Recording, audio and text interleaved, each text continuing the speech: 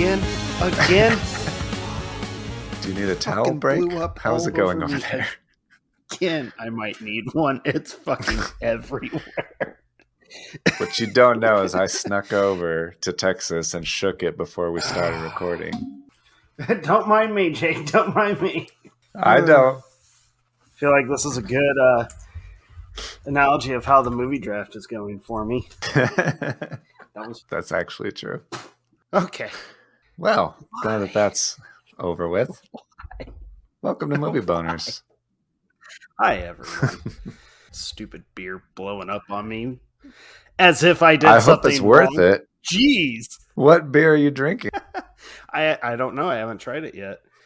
Let me try it. You tell us about your beer first. Jake. Okay. Well, my beer is on theme, of course. It is from the Loveland Ale Works in Loveland, Colorado. And it is called, actually, I think it's a collaboration with the Wiley Roots Brewing Company as well. I don't know where they're from.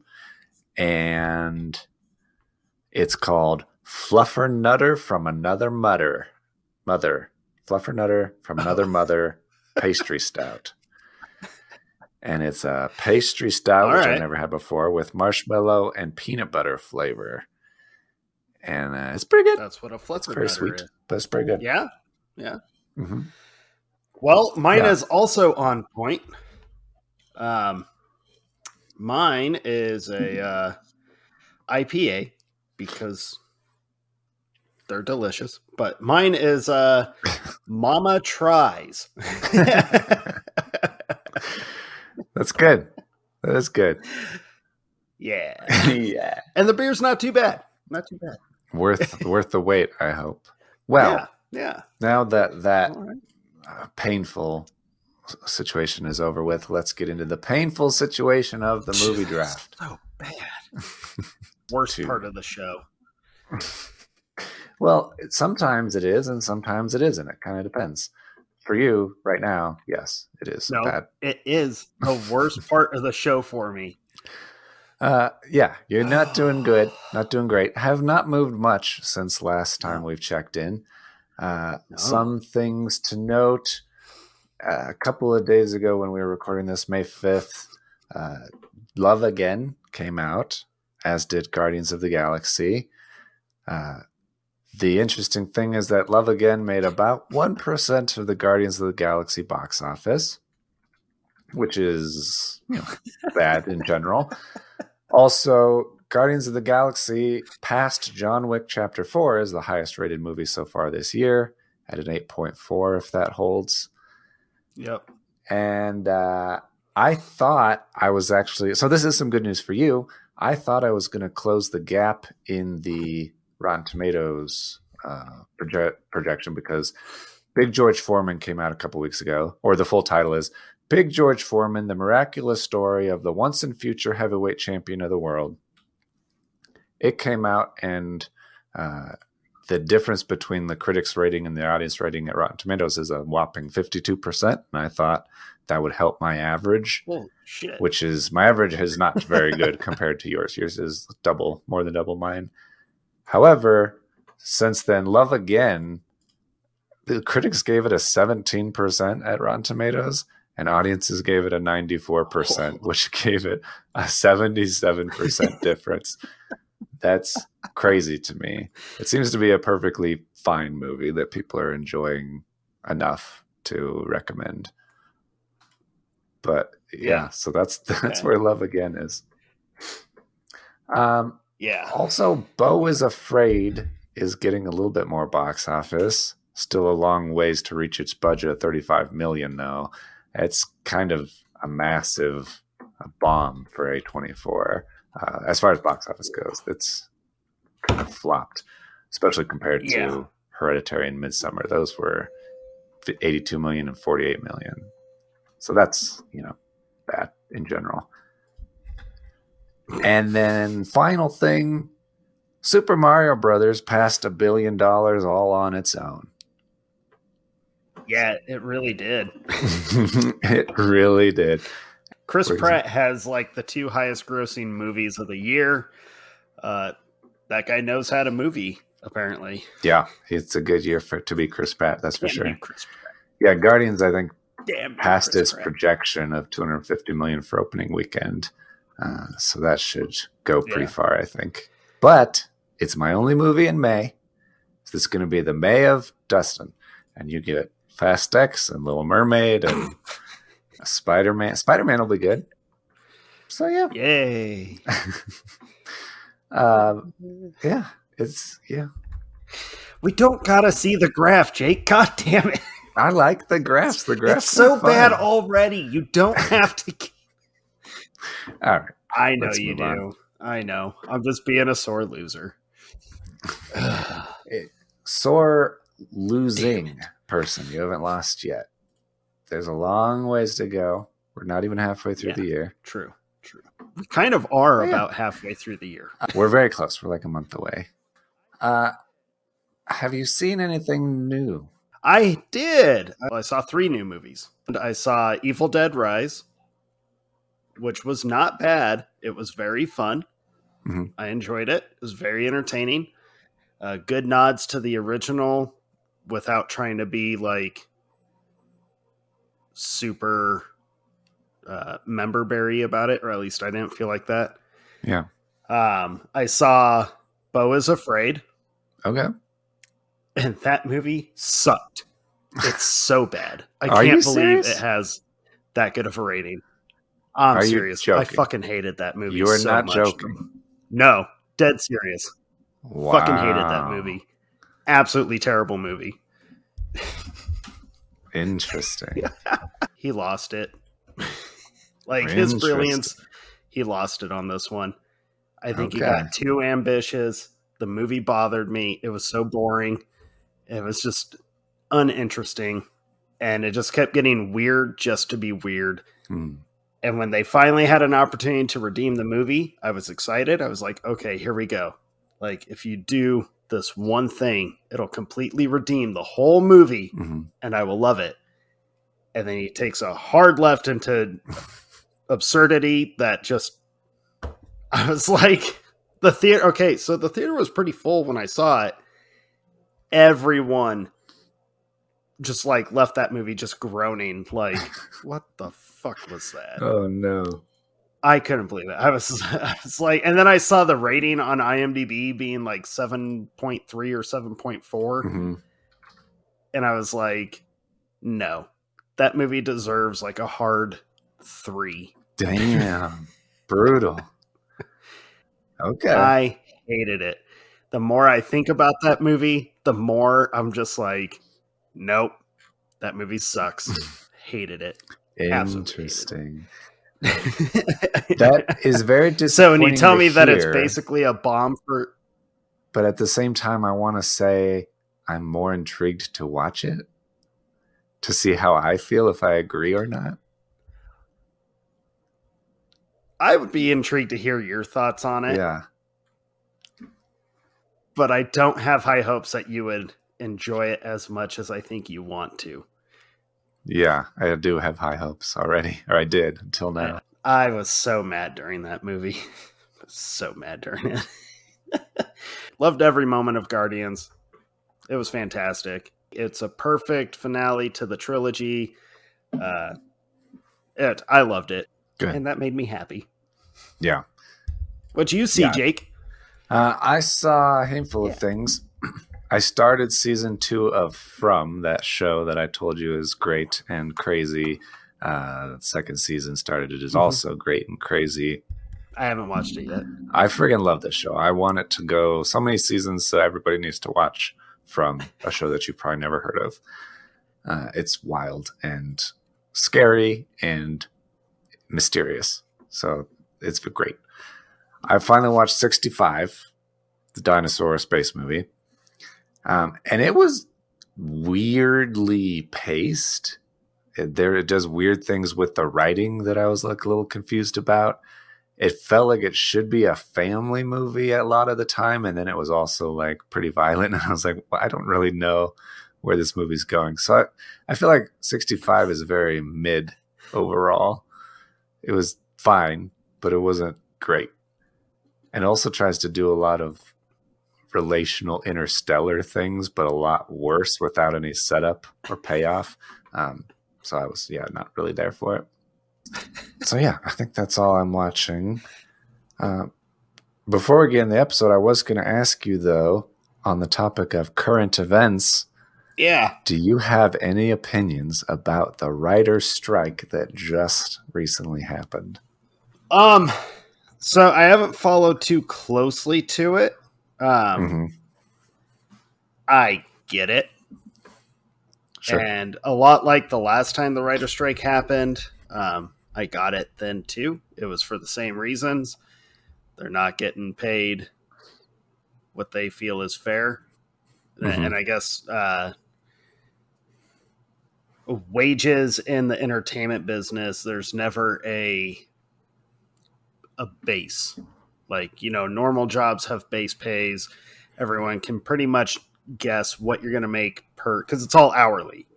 But entertainment business, it is not based hourly. I don't even know if anyone who actually writes the checks even knows how they actually pay out people. But I get it. I saw a good example of one. What was the show called, though? It was some like cooking show on Hulu or something that came out in the last year. Won a ton of awards, best writing, best like comedy drama series or whatnot. Won all these awards, but the writers, I guess, are still like barely having enough money in their pocket to pay their monthly rent. And so it was presented as this high rated show, this piece of entertainment that these guys wrote and created. And the creators are like struggling just on basic living. Whereas everyone else has gone on, like they don't even bat an eye because they get hundreds of millions of dollars for whatever. Right. So I definitely get it. It's a bummer because it has a huge ripple effect in if you enjoy entertainment. For those that don't know or quite get what's happening, you're not going to get anything new for a while. The last writer's strike, we're old enough to remember the last writer's strike from like 2008. And I feel like that lasted almost a year. It lasted a really long time. It lasted a long time. So anything that was about to go into production is now on hold. So if anything was already in post-production, that's okay. So the movies that are slated for the rest of the year, they're still good for the most part.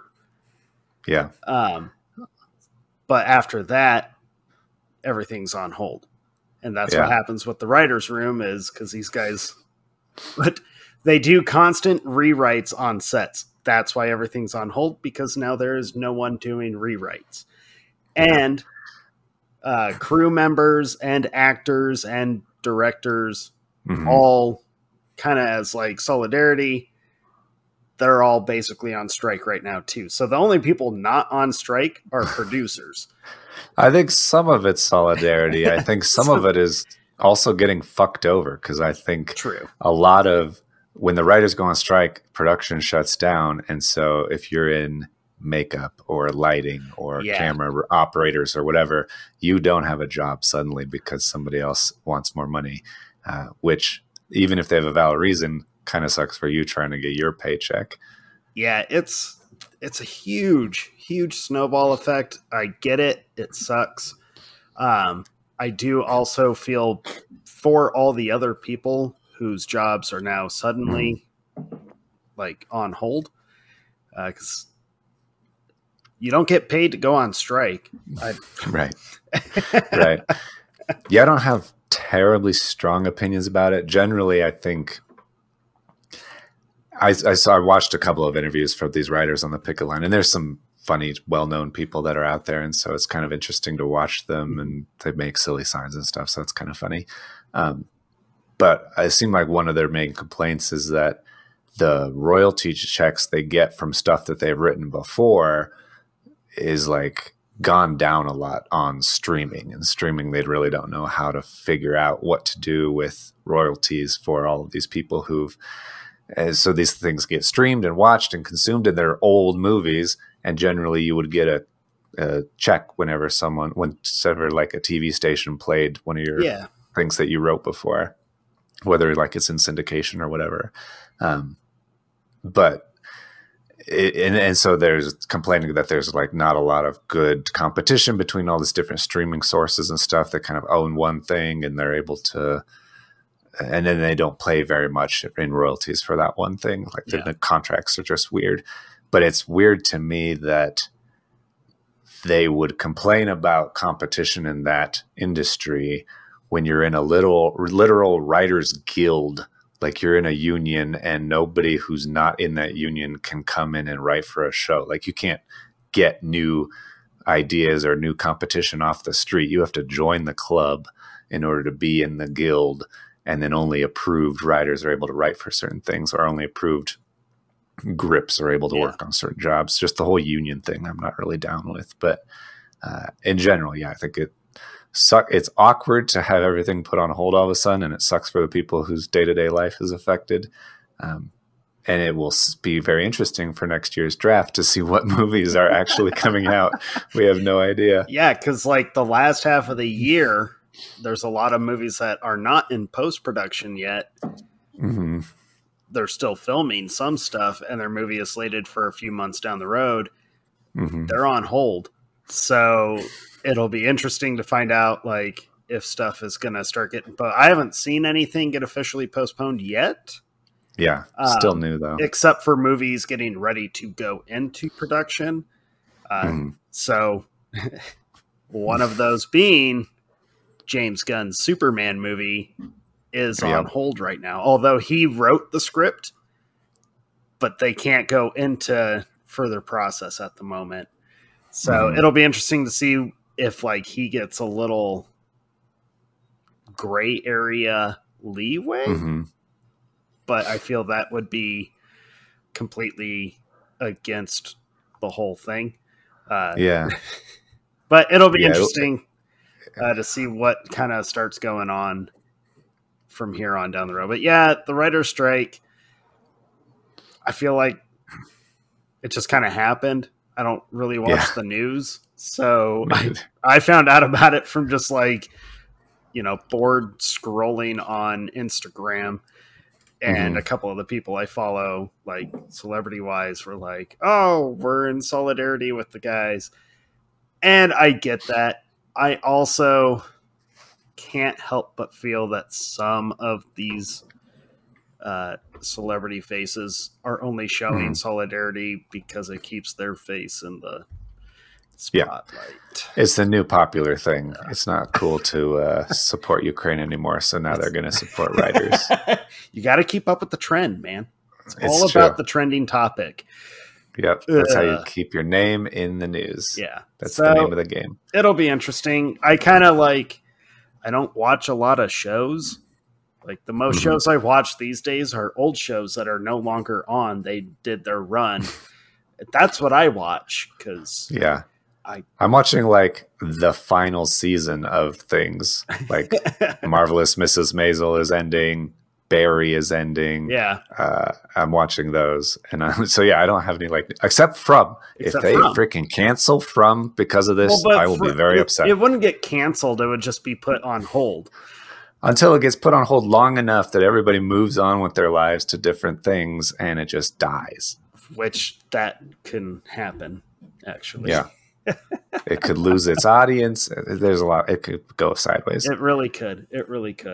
So it'll be interesting to see if this strike lasts as long as that last one from 2008. Or people stop following up on it, and one day it just kind of is like, the strike is over, we get our wages. But I don't see them fixing that immediately.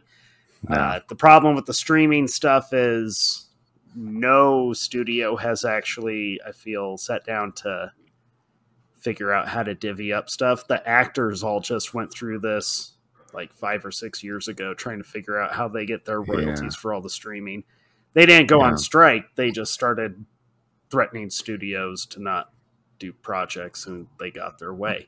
So Yeah, I feel like actors have it easier than people behind the scenes. Yeah. They're like, less people follow those. Yeah. And they obviously don't get paid as much in general. You're not going to have a Tom Cruise writer, you know? Right.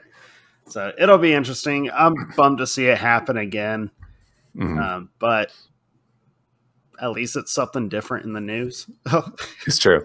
I hope that it brings out new ideas. Oh, one of the interesting things about it, I didn't mean to talk about this long, but one interesting thing I did want to bring up, I noticed that there's concern among writers as well that they can be replaced by AI now, artificial intelligence. Hate this AI shit, dude. I hate it too, but I think that it could be good because the main reason that I think writers could be replaced by AI is because they're doing such basic, simple, cookie cutter, boring stuff that a machine could turn out this shit.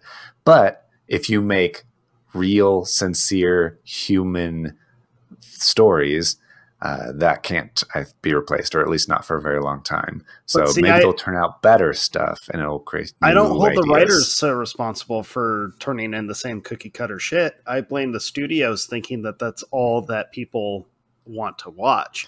True. And maybe it's audience's fault for watching it. And I think it's audience's faults too.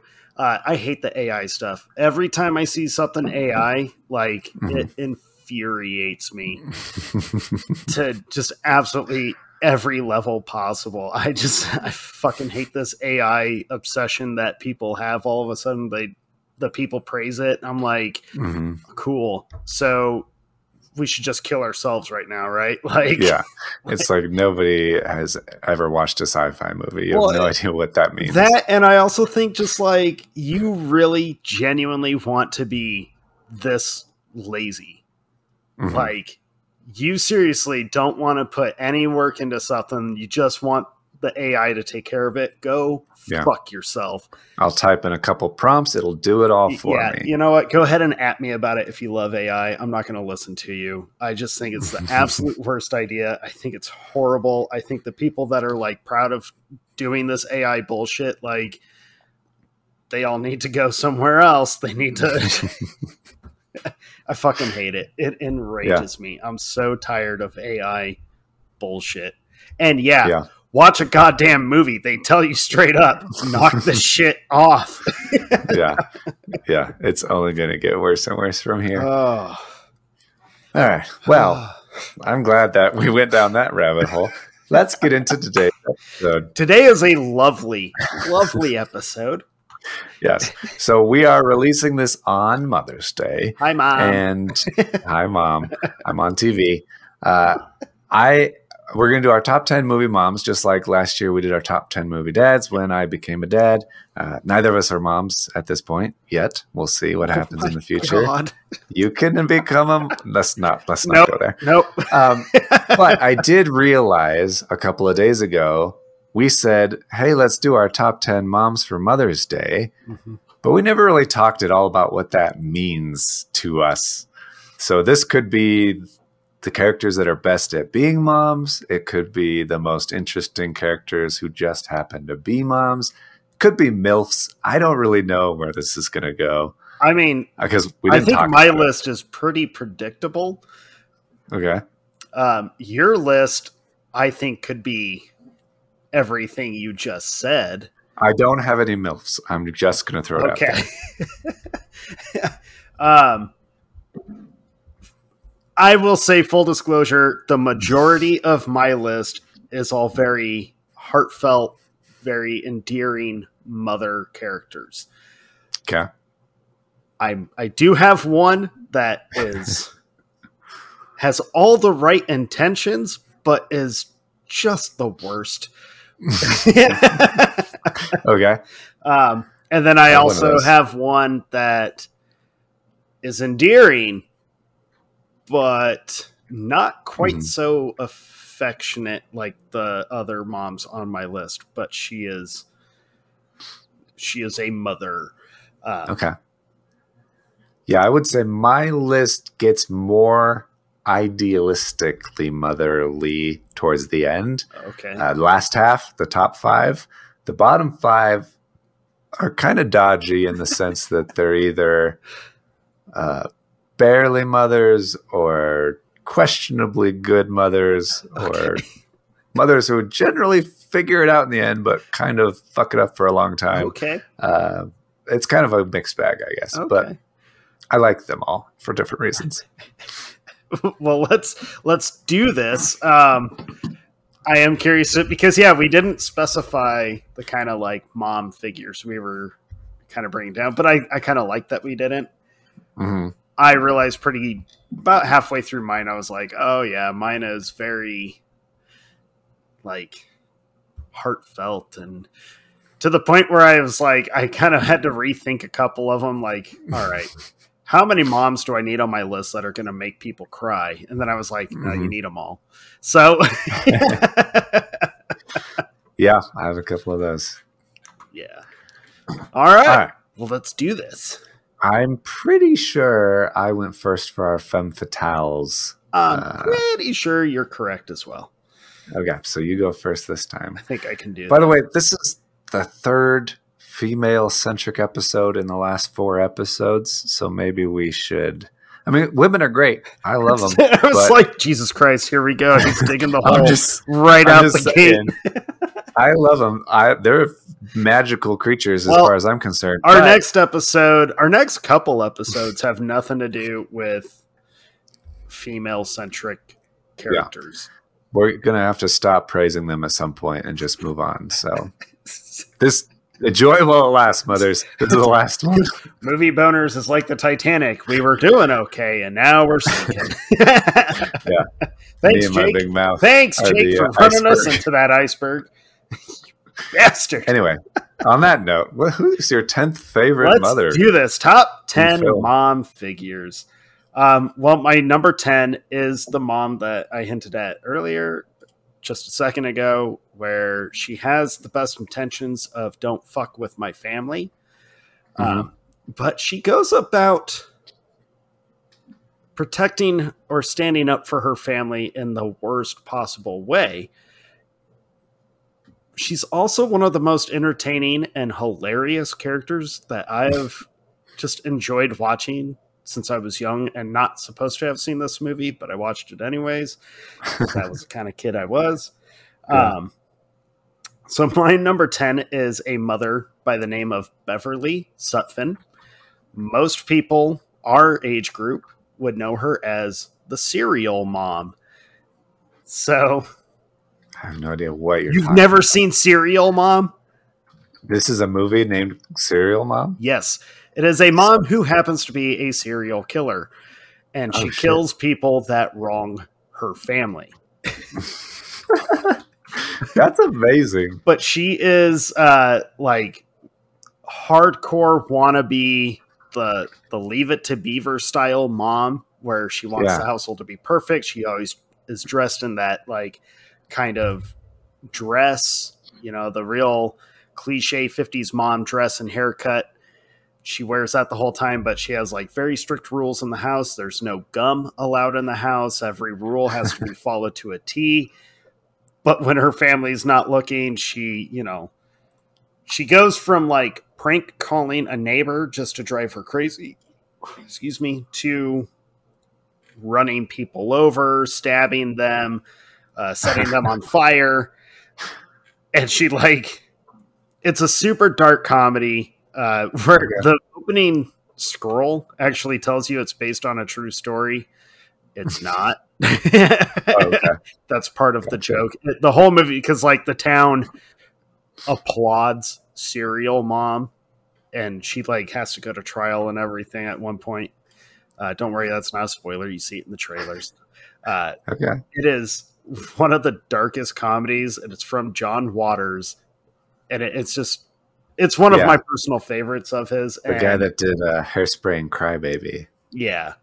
I'm looking at it.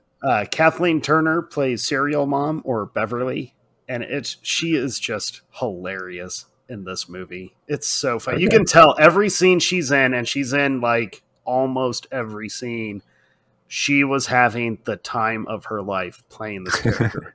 And she has said in interviews it's one of her favorite roles she ever did. but she's just so funny to watch. And the fact that she just like at any point when someone threatens her, or I say threatens, wrongs her family, and that goes to the point of just being like a teacher giving her son a bad grade.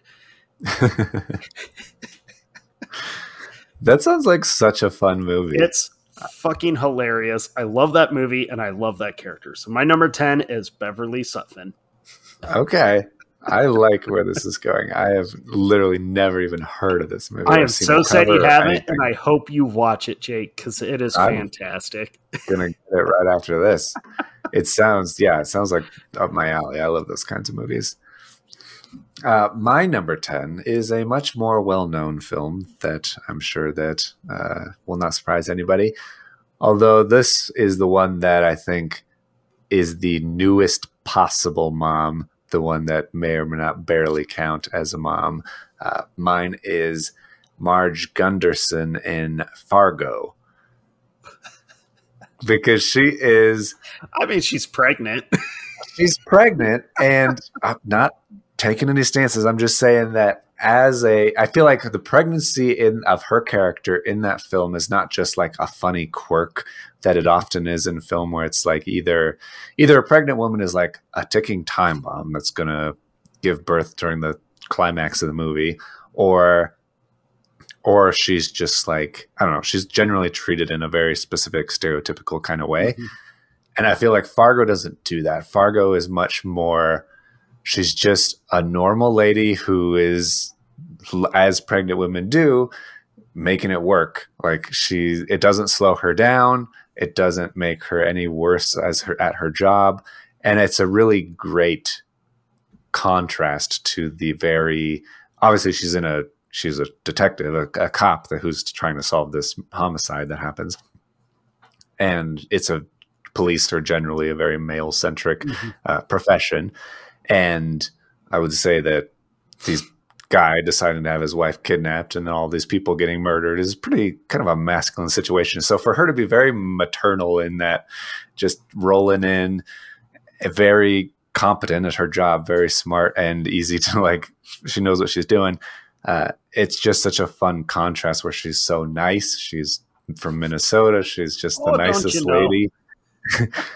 And she's pregnant, and so it's very like disarming, and you don't really expect a lot from her, but she's just razor sharp and extremely good at her job. So you may say she's not yet a mother because she hasn't given birth yet. I think that if you've ever known a pregnant woman, they start changing everything about their lives as soon as they try to have baby, or as soon as they are pregnant with the baby. They go into like mother mode. And so I think that she's definitely a mother at that point. So yeah. And she's just a fantastic character. And I think it's one of the most like realistic representations of a pregnant woman. And I think it adds more to her character. It's not just like her being pregnant adds so much more to a character than just like a woman cop or anybody else. I think it's pivotal to that character, and so I love it so much. Yeah, Frances McDormand does a really good job when she's under the script writing and direction of her husband. But when she ventures on her own, not a fan. Yeah, I hear you.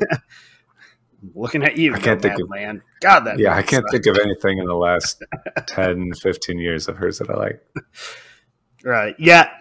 It's funny you bring Fargo up, because when I was trying to pull all the movies of these moms that which first off, this might sound bad. Did you have a hard time remembering mom characters in movies? I did. I was like, this will be easy. There's so many moms in movies. And then, I had kind of a hard time forming the ones that stand out, or the ones that are really central to the character. There's a lot of like background moms. I certainly did. Which I felt bad. But then after I had like my list pretty much like, okay, I feel good. All of a sudden I started thinking like, oh shit, there's that mom. Oh shit. How did I not think of her? I had several of those, and I had to do like, a big old just redo, essentially. I think that there are so much. It's just it's hard to identify each individual one in your mind. Yeah. Well, it was almost because like, and I realized this when we did our dad episode and the mom episode.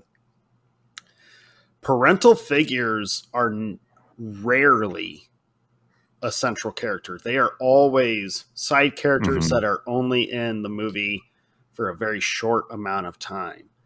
Mm-hmm.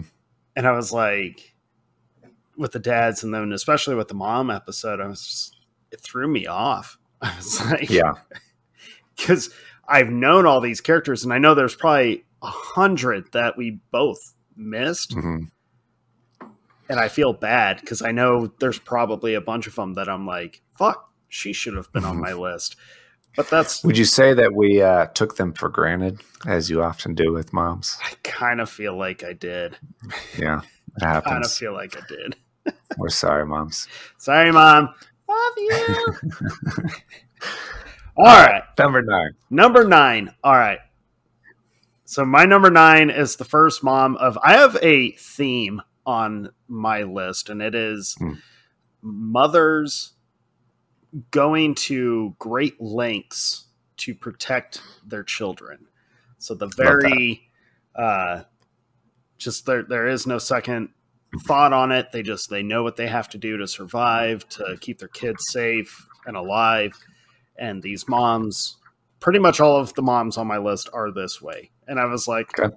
I wonder what that says about me. It's probably because my mom has that very, like, she always wants just the absolute best. Like, the children come first. This is how it is. Mm-hmm. And apparently it rubbed off on me with what I look for in a mom character in a movie. Yeah, it's not a bad trait to have. Right. So my number Unless 9... you're a serial killer like the last movie. She's really the only, like, funny one that's on my list. They just get more serious as it goes down. Okay. My number 9, first off, I love this movie. I remember watching it when I was fairly young, and I've always been a fan of Jodie Foster, but this movie, although not widely enjoyed by the majority of audiences, I really like this movie. And I think she plays this mom who's like recently divorced. Her husband just left her for a younger woman. She's left with her child, who's like a 12-year-old. They move into this new house, which is already uncomfortable because she's forced out of her home. And the night they move in, their home is getting robbed. So my number 9 is Meg Altman from the movie Panic Room. Mm-hmm. I love her in this movie because of how intense she is throughout the hour and a half, and most of it is spent in a room.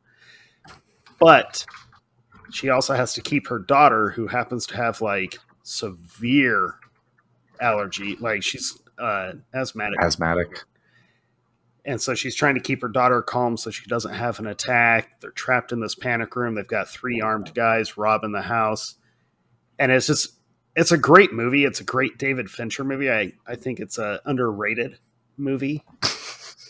Yeah. I love Panic Room. I really do. The reason I'm giggling over here. Tell me she's on your list. She's not only on my list, literally at number 9. Yes! I have Jodie Foster as Meg Altman in Panic Room. Yes! I wrote down underrated David Fincher thriller. I love this movie. Word for word, everything you're saying is what I said for this movie. It's amazing. Dude, this is like, 3 episodes in a row that we've had, like, maybe not in a row because we just did Seven Samurai, but we have had crossovers several times. This is amazing. Oh my God. I'm so happy. No, that's all true. And I'm going to just jump in because I have the same thoughts. I think that she's such a good mom. Her daughter, because they're recently divorced, Kristen Stewart, her daughter, is kind of distant, emotionally distant, and kind of rebellious against that, argumentative with her mom. But I think because they go through this stressful home invasion together, they're able to kind of rebond that maternal relationship and reset it. And so, yeah, I think she's a great mom because she's thrown in this extraordinary situation. She has no idea what to do when these dudes break into her house in the middle of the night. And she just has to figure it out and protect herself and her daughter. And she does a good job overall. She does a fantastic job. It's very admirable. I still think one of the most intense scenes is because it's the night that they moved in. They're not packed. Like the house is not. They're still packed. Yeah. And her cell phone is in the bedroom where the panic room is, but she's trapped in the panic room. She can't get to her cell phone, and the 3 home invaders are on the stairwell just outside the door. And the whole way the scene is just awesome. How the sound drops down. She's trying to get to her phone. It's so good. But I love, that's one of those great things where she knows what she has to do, and she just does it for the sake of, how do I get my kid out of this situation? Yeah. And it's just, I'm picturing the scene you're talking about. And Fincher does such a good job of camera movements, even impossible camera movements also. Just there's a one shot where it goes all the way down and then through the kitchen and through a coffee pot and through a keyhole and stuff. But you get the lay of the land. You know where the bad guys are. You know where they are. You know how close they are. That sets up the tension so well in that movie. I love it. I love that movie. I love that she's our shared number 9. It's so awesome. And verbatim. Yeah. And you can tell that she doubts herself and her abilities. Oh, yeah. And she wants her ex-husband to save them. She's not really, I think, used to being on her own yet. But he can't and doesn't. And I love how she just kind of rises to the occasion. Yeah. She's amazing. So good. So good. Well, in that case, I guess, what's your number 8? I guess we're moving on to 8. That's so funny. All right, Jake. My number 8, I have a feeling, is on your list as well. Or at least an honorable mention.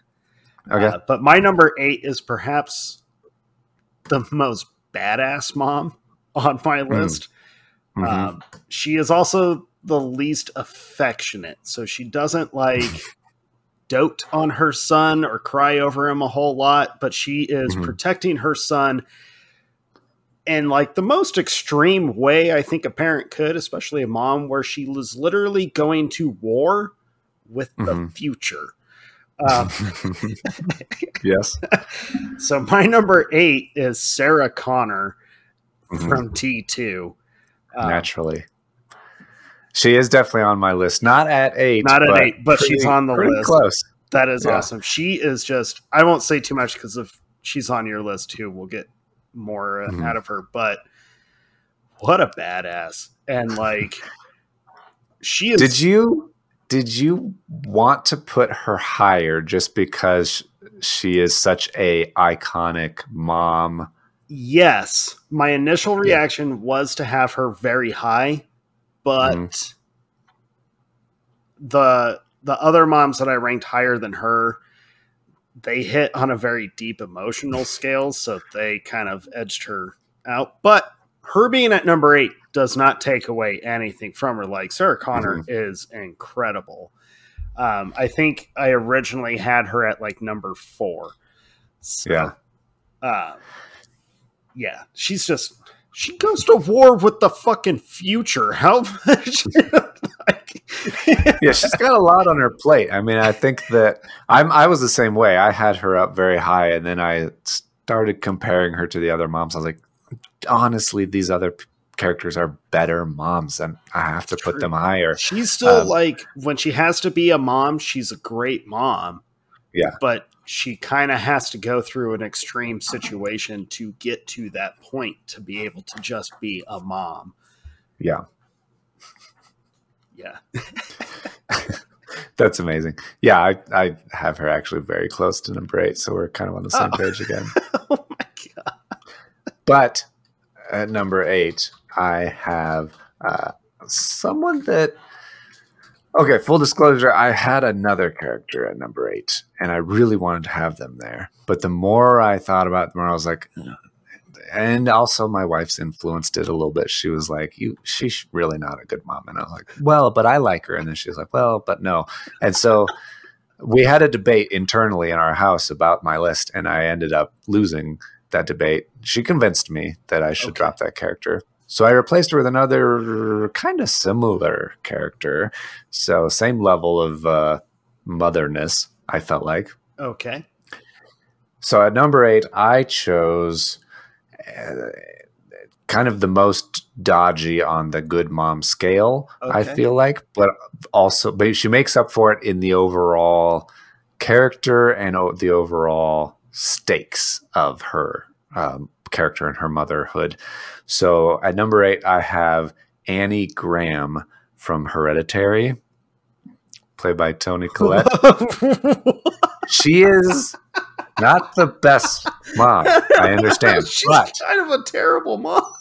She's a terrible mom, but there's a big but. She, is grieving from her mom. That's like a small piece. The major piece is that the movie is literally about passing things on to your children, Hereditary. And so she is trying to be a mom to her kids to the best of her abilities, while also dealing with the trauma and shit that she has stored up from being a kid that her mom has passed on to her.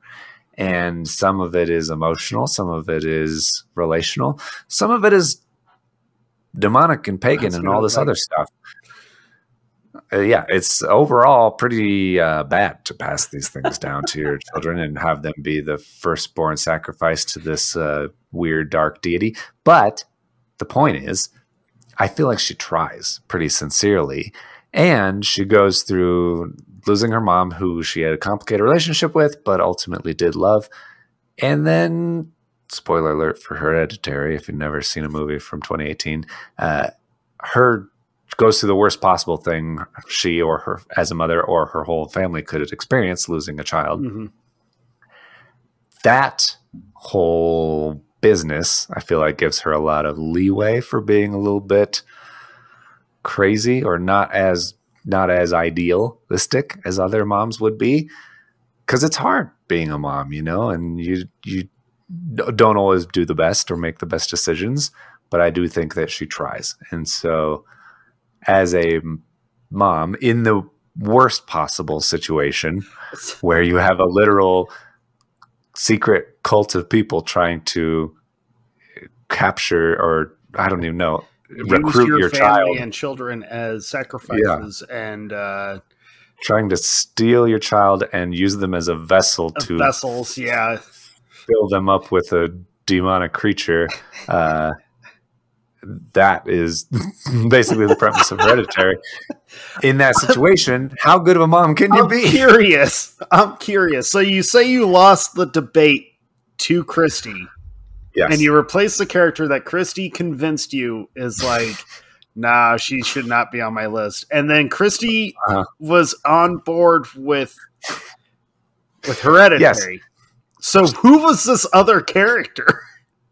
The mom from Hereditary, I was convinced, and I ultimately decided, because it is my list, I ultimately decided that, yes, my wife is right. The mom from Hereditary is overall a better mom than Kate McAllister, the mom from Home Alone. Oh, yeah, she has a point. I wanted to have her because I do feel like she overall redeems herself. She fucks up, she fucks up a couple times.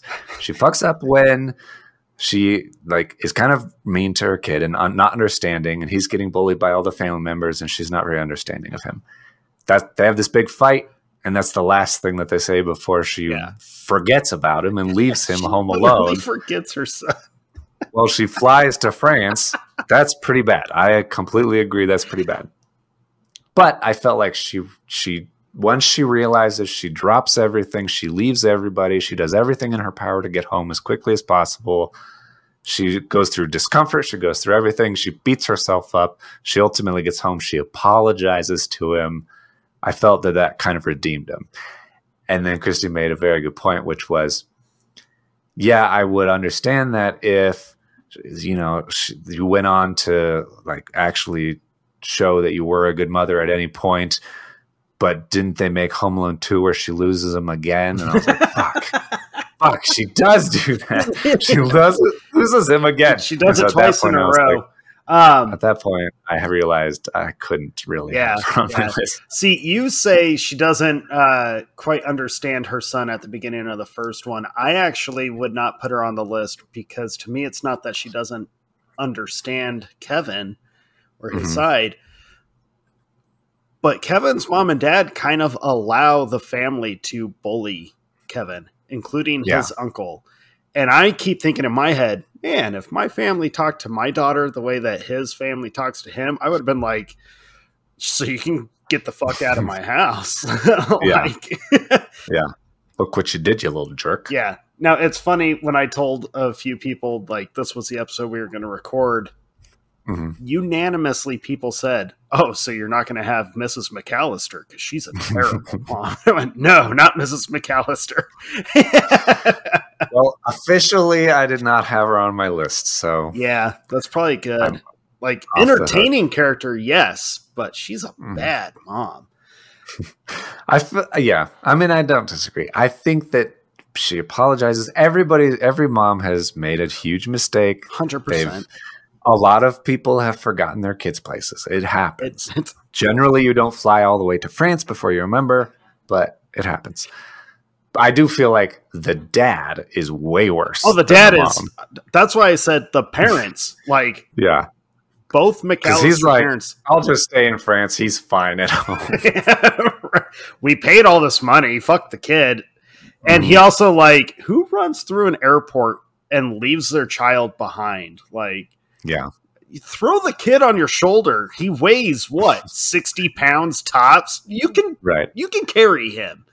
Yeah, I get there's a lot of people in your group, but there's not a lot of people in your immediate family. It's you, your wife, and Kevin and Buzz. Yeah, and I've been in very crowded areas with my daughter, airport included. As a parent, you hold on to your fucking kid. Like, like you run into so many people because your eyes are on your child the whole time. Yeah. You shouldn't really delegate to an older daughter to count your heads and assume that he's going to be there. You don't want to put that much trust in a teenager. But moving on. Number 7. Hereditary. That's so funny to me. It's the weirdest one on my list. Fair enough. Well, I feel like all this laughter and lighthearted conversation is about to come to a crashing end because my number 7 is not funny at all. There's nothing funny about the movie, the situation, nothing. In fact, it's super heartbreaking. In fact, this is one of those movies. I immediately know what movie you're talking about. What? I immediately know what movie you're talking about. This is one of those movies where, like, my brother has told me he will never watch this movie again because it's just too traumatizing. It's a bit too much. And although I'm not a big fan of the lead actress, I think she is absolutely amazing in this movie. It's Angelina Jolie. No. No, it is not. Everything you said sounded like Changeling to me. No, it was not Changeling. That movie is heartbreaking, though. Yeah. No, my number 7 is Ma from the movie Room with Brie Larson. Yeah. Some people, I think, might argue, like, why would you have her on your list? Like, horrible situation. And then the last half, like, she's very distant from her son and all that. Hey. Yeah. When you have been kidnapped and held captive in a tiny storage unit in a backyard with a 5-year-old son, but you have been held captive for 7 years. Right. A son that you have been raped to have and had him there. Yes. It's pretty dark. And the only hope you have is just making sure you can keep the situation as understanding or as lighthearted as possible for your child. I think what she decides and ultimately has to do to keep her child's his mentality intact. Mm-hmm. She sacrifices so much for that, for his innocence. That is crazy motherly to me. Yeah. To give him even the remote semblance of a childhood in that room is powerful. It's powerful. And as the movie progresses, I don't want to say too much, although the cover of the Blu-ray gives away like everything, which kind of bums me out, by the way. So I'm like, why would you give that away? But even after the events have like transpired and she is distant and she does react to her trauma in such severe ways, through all of it, I think the love her son has for her and the fact that she still comes back to him, she goes to get, herself help just so that her son, she can still maintain a relationship with her son and also maintain his innocence so that he doesn't worry about, what's going on with mom. She wants him to prosper. I just think the movie is incredible. The book was amazing. And Brie Larson, it's her best work. Oh, agreed for sure. And I could not have her on my list. This character is just so honest and just how she deals with trauma. And I found that very endearing that she doesn't like hide away from it. She just lets she really pours out her healing process, and it's hard to watch, but I think the honesty and the sincerity of it is so important. That's why she had to be on my list. Yeah, it's a complicated thing to need to take care of yourself so that you can take care of your kid. Yeah. That's it's not an easy thing to do, but it's also important. If you want them to have the best life possible, you need to get all of your stuff in order, organized in order and I think that's kind of a misconception from a lot of the outside perspectives, where like you don't want a parent to be selfish because they have to take care of something, but it's kind of factual that you are not as effective as you need to be or want to be until you correct or at least work on stuff in your own life. So she's just such an awesome character to me. Heartbreaking, but awesome character. She kind of, I agree. It reminded me of your, oh man, I forget the name of his character, but the dad from Life is Beautiful. I know he was on your dad's list. This was kind of my version of that. Yeah, no, I totally agree. Okay, so at number 7, very close to your number 8, I have Sarah Connor from Terminator 2 Judgment Day. She was very close. So close. So close, I was like, do I swap it to have double matching ones? But I didn't. Kept it honest. Yeah. The only reason, like I said, that she's not higher is because she gets a little crazy and overwhelmed by the whole AI apocalypse thing that is the premise of the movie. I feel like she loses sight of the fact that she is supposed to be raising this child. Yeah. And he's a child who's going to grow up to save humanity, but he still has to be a kid first. Still a kid. And he has no concept of the gravity of the situation that is freaking her out. He can't possibly be aware of it. So all he knows is my mom is a little crazy, and then my mom is sent to a psychiatric hospital and she's not around anymore. And so I feel like that's a big, significant failure on her part, and for her to not be there for him to help him through that. And so that's why she's a little bit lower. But fortunately, they are reconnected through the movie, and he gets to see firsthand the account of why she is the way that she is and why she believes about this future apocalypse so completely. So I think that helps them reconcile with her, and start to appreciate the lengths that she'll go to protect him. like every mom would, but it's an extra level when saving him means saving the whole world at the same time.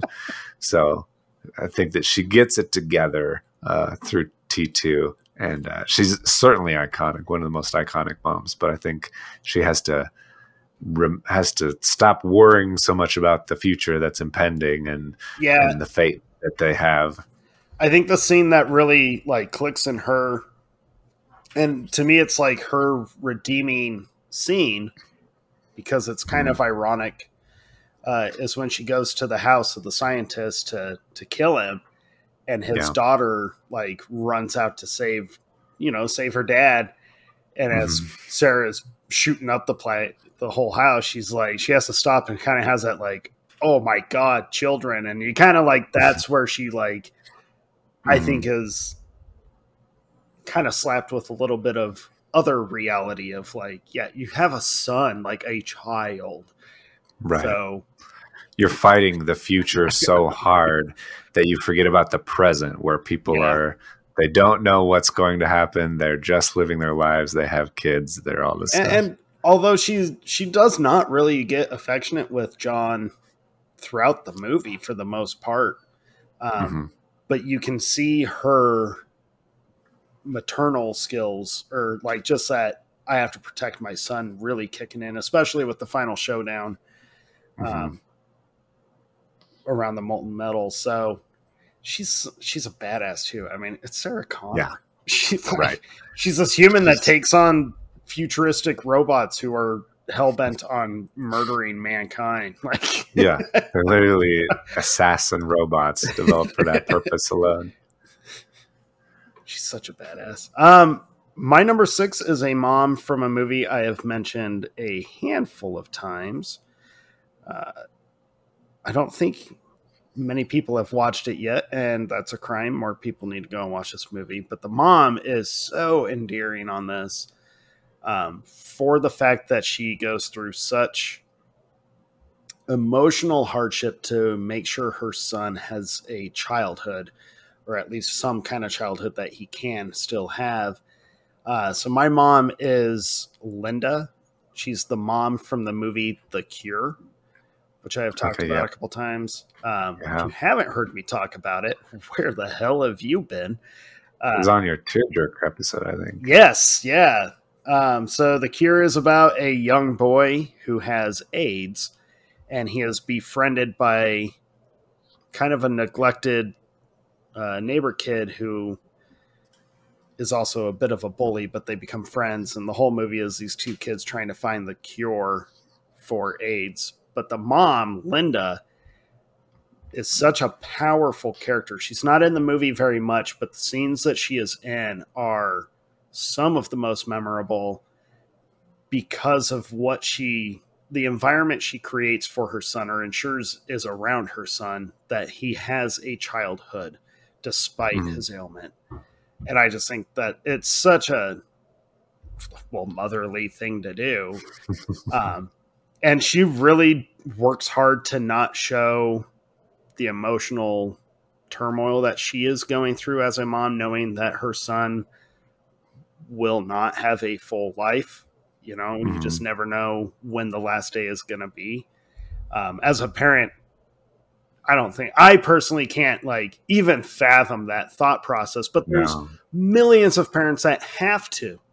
And I think this character does such a great job of embodying all those parents. And she shows her vulnerabilities around her son sometimes. And there's a scene at a dinner table where it's him and his friend, and the mom has to leave because she's crying. And her son is just like, she has bad days sometimes. And like, it's such a simple line, but every time I see that scene, it's just one of those where you're like, oh, there go the feels. Oh God. Yeah. But she's a spectacular mom in this movie. And the way that she kind of becomes a surrogate mom for the neighbor kid who has become a friend of her son's, and she defends him. She like lets the maternal instincts kick in for him. And it's so incredible. People, please watch this movie. Go find it. It's hard to find, but if you find it, it's so good. Yeah, those kind of scenes that you mentioned, like around the dinner table, where those things connect with me because I think everybody, when you're a kid, you think of a mom as like this superhero person that can do everything, is untouchable, takes care of everything, just kind of coordinates and handles everything just without complaining.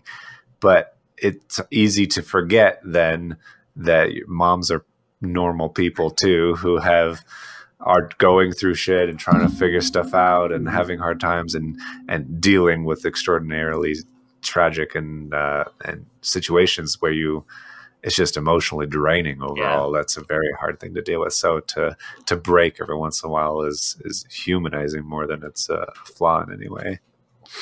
Yeah, she's such a wonderful character to watch. Just how she goes through the whole film. She could not. I had to have her. I was like, I did not want to watch the movie again. It's so close to the last time we had watched it, but it was like, the things I do for our show.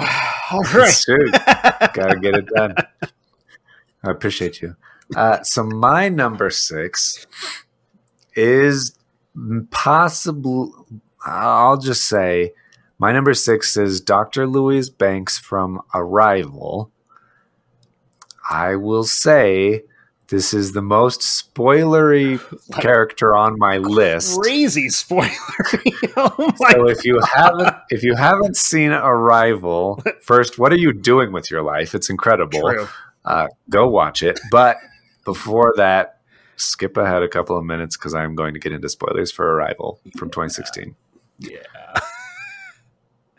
The way that it uses motherhood stereotypes and especially audiences' assumptions about them in that character is brilliant to me. So here's the spoilers around Arrival. The opening of the movie is Amy Adams' character at the bedside of her dying teenage daughter.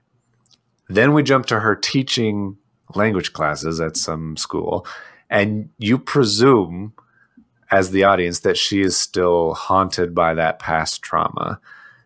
That's the assumption that the movie tricks you into making because the movie is brilliantly done.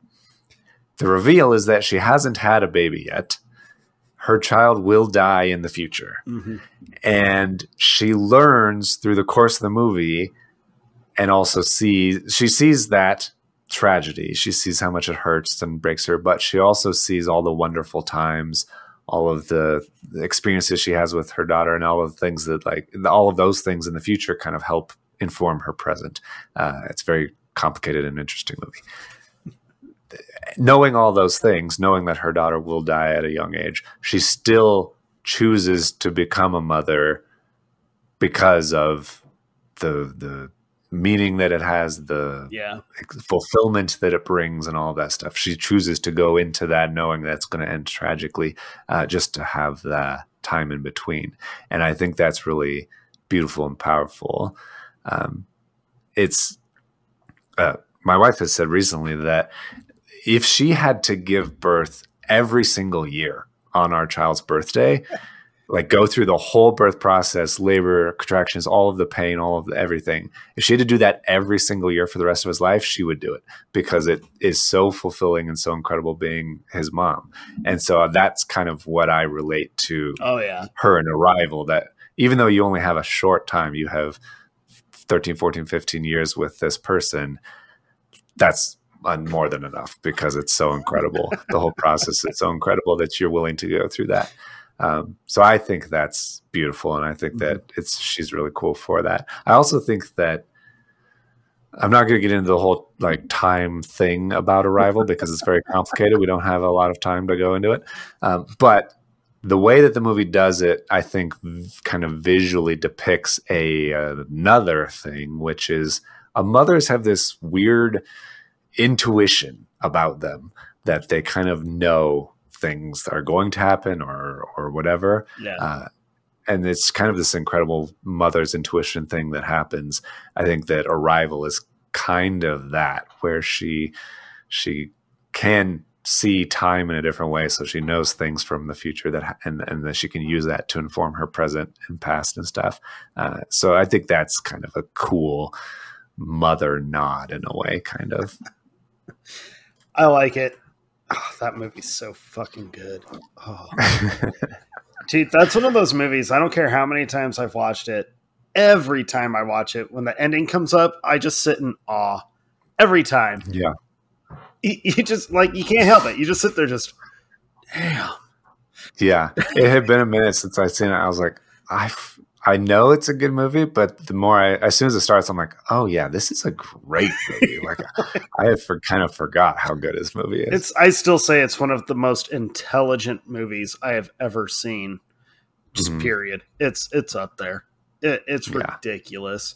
It's brilliant. And she is fantastic. But I mean, it's Amy Adams. I love Amy Adams. Yeah, she's really good. Yeah, when you get like the snippets and stuff of motherhood in that movie, I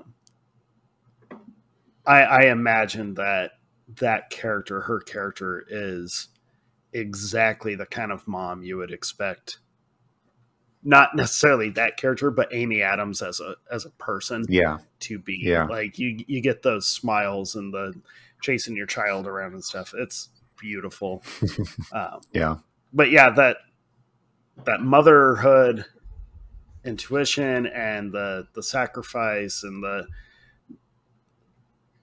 I guess just the willingness to go through extreme situations or tragic situations, knowing that at least there's fulfillment at some point in there. Yeah, it's beautiful. I like your pick. Thank you. I'm glad you have that one rated higher than your Hereditary pick. I feel like in the top 5, they are all very wholesome. I feel like I'm going to troll you on that one for a little while. But. That was 6. That one's kind of a little bit more out there. The rest of them are perfectly what you would expect from a top 10 mom episode. All right. My number 5 is also a mom from one of my top 10 movies that make me cry. My number 5 is Sylvia Davies from Finding Neverland. Okay, yeah. She's another mom where her family, her children are at the forefront of everything, and she makes sure her children understand childhood, which is my favorite thing that she focuses on.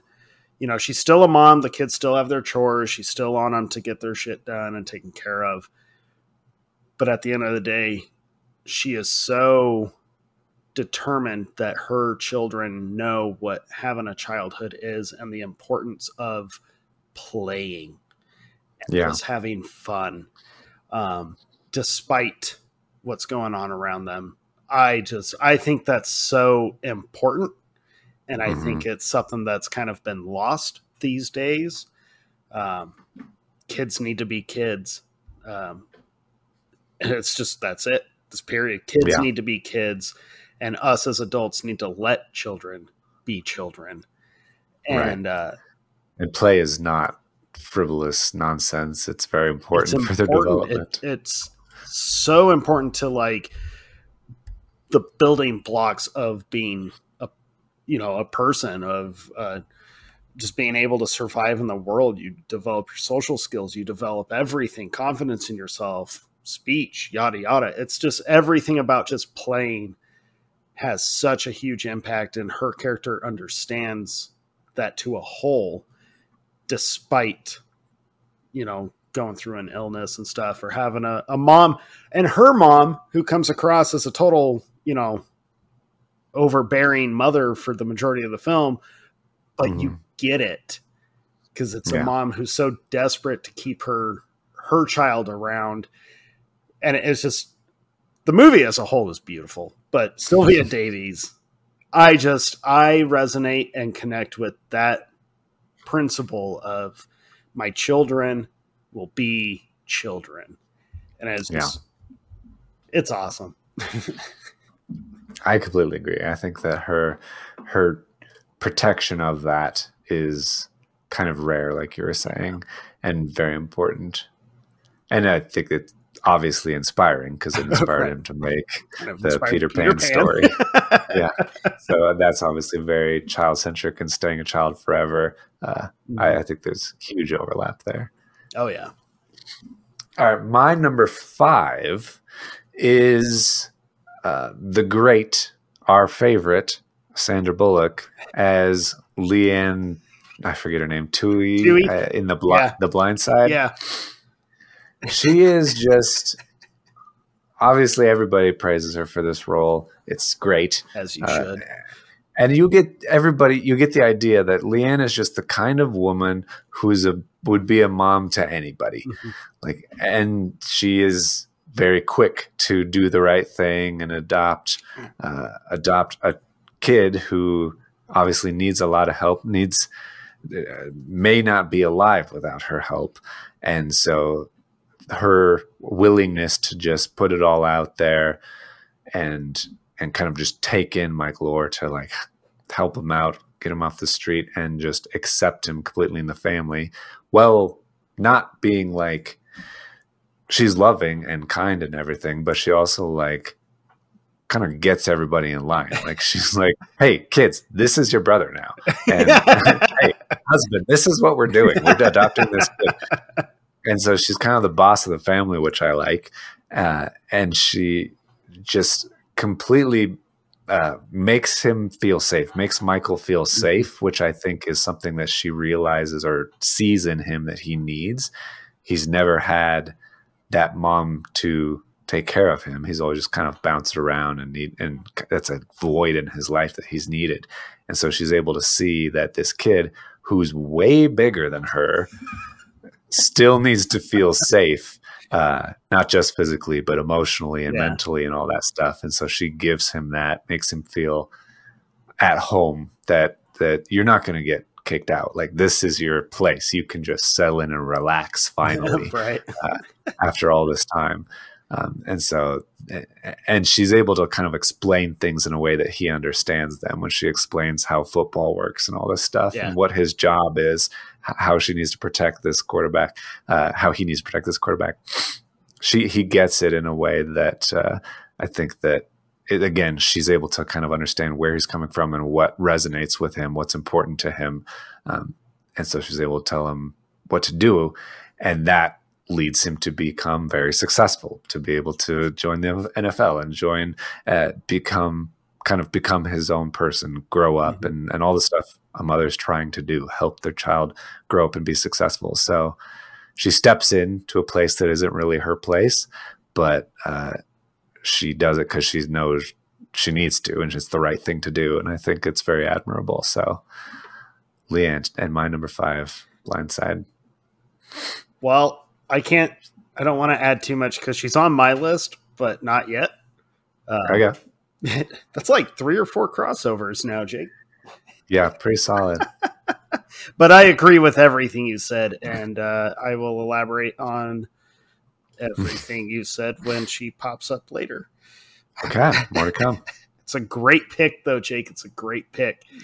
Thank you. All right, my number 4. I think if you know me, you know she was coming up. I had the dad on my favorite dads list. If I'm going to have him on my dad's list, there is not a chance in hell I'm not going to have Martha Kent on my top moms list, especially Diane Lane's Martha Kent from the Snyderverse. Yeah. Yeah. It's Superman's mom, folks. Martha Kent is one of just the character from the comics, all the different shows that she's been on, but especially in the Snyderverse. Like, Martha Kent is so important to the character of Superman and just what his principles are. Like, her and Jonathan Kent's whole backstory of not ever being able to have children. One literally falls into their backyard. But the way that Martha has just taken it upon herself, like, the maternal instincts kicked in, and she raised Clark as a normal child who just happened to have all of this, all these abilities. My favorite scene with her is always in Man of Steel, and it's the flashback scene when Clark is in school freaking out because his powers are just overwhelming and he's hiding in the closet. And she does that whole thing where she starts telling him, she coaches him on how to just, deep breaths, just focus on my voice, just learn how to just control it. And just that to me is like one of the most motherly things I think any mom has done, future moms will do. Every mom does this where they see their child wigging out. And they are able to ground their children just with the sound of their voice. Martha Kent is so good. Like she almost sets the example for moms. The only reason she's not higher is because the other ones do what she does, but in different ways. They just hit a little bit different. But Martha Kent is just, especially Diane Lane's. She has such a, I don't want to say vulnerability, but she's so gentle. Yeah. In what she says to Clark, even when he's like already established as Superman, because he still comes back to his mom for guidance when he's like really struggling with everything going on in the world. And I love that despite everything, despite his abilities, she flat out tells him, you know what, be their hero or don't. It's ultimately your life. Like if you need to go. And what a hard thing for a mom to say, to tell their son, like, if you have to leave this place, then leave this place. Yeah, but it's such a perfect thing for a mom to say because she's ultimately putting him and his interests above the rest of the world. Yeah. Like, if the rest of the world is completely disintegrated because the villains win, that's fine. As long as you're happy and you find your place in the world, that's all I want for you. Right. And it's just, she's an amazing character. And just every time I watch the Snyderverse, when Martha Kent's on screen, I am like, I just lock in immediately. She almost reminds me of like my mom at times and all that. It's just, I love Martha Kent. I really do. Yeah, I do too. The only reason she's not on my list is because I knew she would be on your list. It was when I felt safe leaving off, but I love her as well. And I love the teamwork between her and Jonathan and how they're so aligned in their parenting style, I guess, where they know they have an extraordinary child who with extreme abilities that is from another planet, but they're so aligned in their intention to teach him right from wrong, teach him all the best things, how to handle any situation. So when every situation, the most crazy situation comes up, he knows what to do. He knows right from wrong, and he can come back and seek advice from them, but he knows to trust them. They know what they're talking about. And the Kents really instill a sense of like principle and possibly one of the most like strict moral compasses, I think, in a character. Yeah, which is a tall thing to do for Superman, the Boy Scout, who has the strictest moral compass. It comes from them, and so it's their responsibility. Yeah. So she was like, when I said at the start of this, my list will be fairly predictable, because I think everyone that knows me would know, like, oh, Superman's mom is definitely showing up on this list. Yeah, you were right. True. I'm glad you didn't let me down. My number 4 is hold on. I think this is a true statement. I need to look back. I know for the top 5, it's true. Yeah. My number 4 is the only stepmom on my list. And so, but she's too perfect. So my number 4 is Maria Von Trapp from The Sound of Music. I knew you were going to have Sound of Music on your list. I knew it. The way that Julie Andrews plays Maria is so great and wholesome and sweet. And I think that is needed. She is exactly what is needed in this family when she comes to them as their she's just watching these kids, and the kids are like, so they've been raised by a pretty harsh father, but it's not entirely his fault because he's had to raise them all on his own, a lot of kids. And so he's kind of defaulted to what he knew best and what he had the highest chance of success in. And that was his military background. And what's the environment that he's trying to raise his family in? In a nice big house with Nazi Germany. There it is. Yes. He is during wartime in Austria, and the Third Reich is rising and all of that stuff. But he himself, he doesn't really know how to raise these kids. He's got a bunch of kids. And so he treats them like a unit and raises them with strict rules and whistles and guidelines. And so they obviously are just kind of falling in line because they don't really know any better. So he cares about them and wants the best for them, but doesn't really know how to do all of this. So he's doing what he does best, and it will more or less work. He's keeping them out of trouble. He's helping them follow the rules and all that stuff, but it's not ideal. And I think when Maria comes in, she is very gentle, very maternal, very loving, very kind to them. And she's like, you can't just treat kids like it's respond to whistles like it's a working in a factory or something. And so she kind of blows everything up. But once he kind of lets her do her thing, you see the kids really blossom. They really are able to come out of their shell and expand and grow and all this stuff. So it's really fun to see them with a mother figure who cares about them and loves them and is gentle and everything that a mother should be. She kind of complements the dad, I guess, in that sense. And so when they come together as one big family to run away through the Alps from the Nazis and all stuff and sing and stuff, it is great. But I think that, she's just such a very positive impact on the children, and he sees that as the dad as not just, oh, she's great for the kids, but then obviously her becoming a wife for him as well is all really fun. So I love that Sound of Music.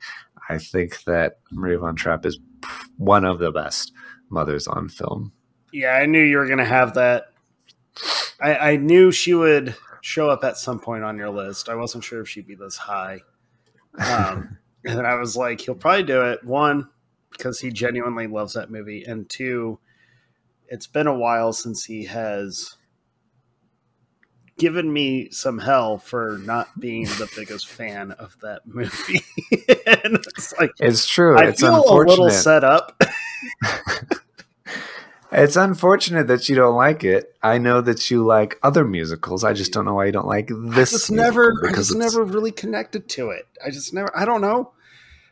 I just never thought it was. How do you solve a problem like Maria? It's a great story. I'm not going to convince you. If you don't like it, you don't like it. For me, just her whole nature and her gentleness is just the ideal. So it is for each their own. Fair enough. Hey, I love Julie Andrews, especially when she's Mary Poppins, which is like the greatest family movie of all time. My personal favorite. Sure. But I couldn't consider Mary Poppins like a motherly figure because they have a mom. She's not on my list. I was just saying. She's not a great mom. That's partly why. She's not a great mom. But I was like, in all the prep work that I do, the earliest prep work that I do is always see kind of like, who does like Screen Rant vote? And I usually disagree with the majority of their list. And she was off one, and I was like, fucking Jake's going to put her on his list. I was like, and he's going to be like, I'm sure he'll make a little shot at me, but that's all right. I'll sometimes do that at the end after I feel like I have a good list, just to make sure I didn't forget anybody that was super obvious. Fair enough, yeah. Because so that happens sometimes. I'm like, oh shoot, I can't believe I forgot that person. But Nice pick, Jake. Nice pick. Thank you. I appreciate you It does respecting help it, save even the though you children don't from like it. being Hitler Youth. So I'll That's give her. good. You know what? That's good. Hey, speaking of Hitler Youth, I knew it was coming up. yeah, my number 3. Damn. Honestly, like I'm not even going to give a big like intro to her. My number 3 is Rosie from Jojo Rabbit. Mhm. This is Scarlett Johansson's greatest role, like by far, and probably it's definitely her most powerful role. It's her most entertaining role, an important role. Just everything about Rosie is so emotionally impactful. Just what she is doing while trying to maintain certain, I guess, illusions or perceptions. But raising a Hitler Youth in Nazi Germany while hiding a Jewish girl is just bonkers. Yeah.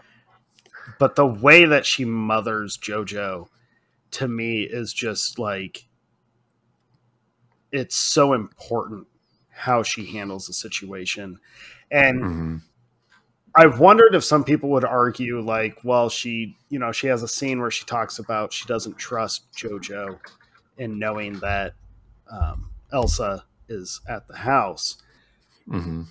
But it's because she understands her son has been brainwashed. It's not that she doesn't trust her son as a person. She doesn't trust the brainwashing. Because he's so young, he's so little. Right. And but what she's willing to go through to ensure, and she kind of like subliminally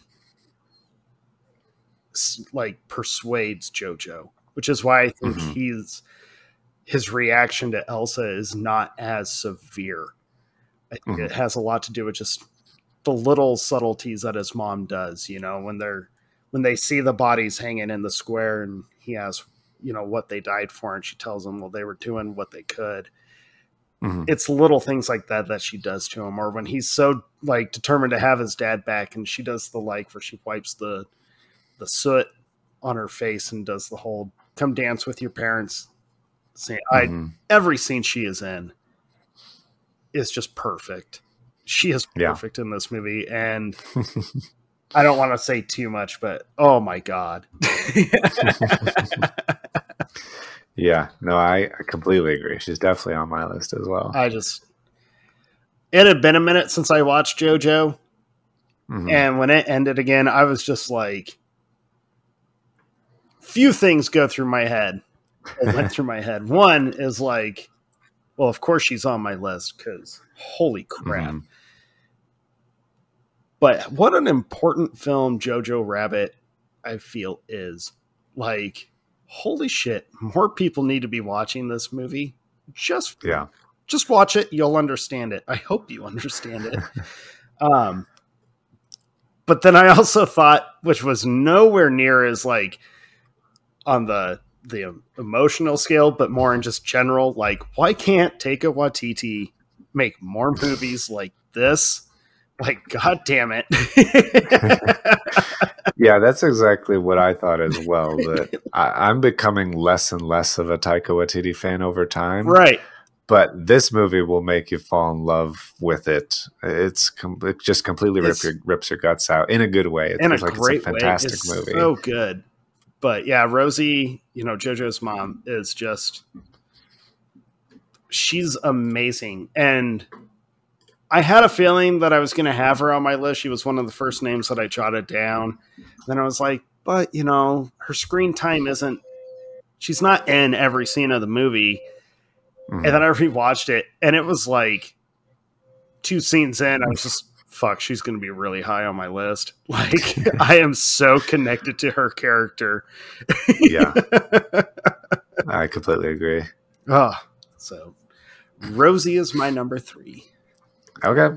Yeah, I have her for sure. My number 3, though, is similar to you with Martha Kent. You had Jonathan is on one of your favorite dads. I had my number 3 husband as one of my favorite dads as well.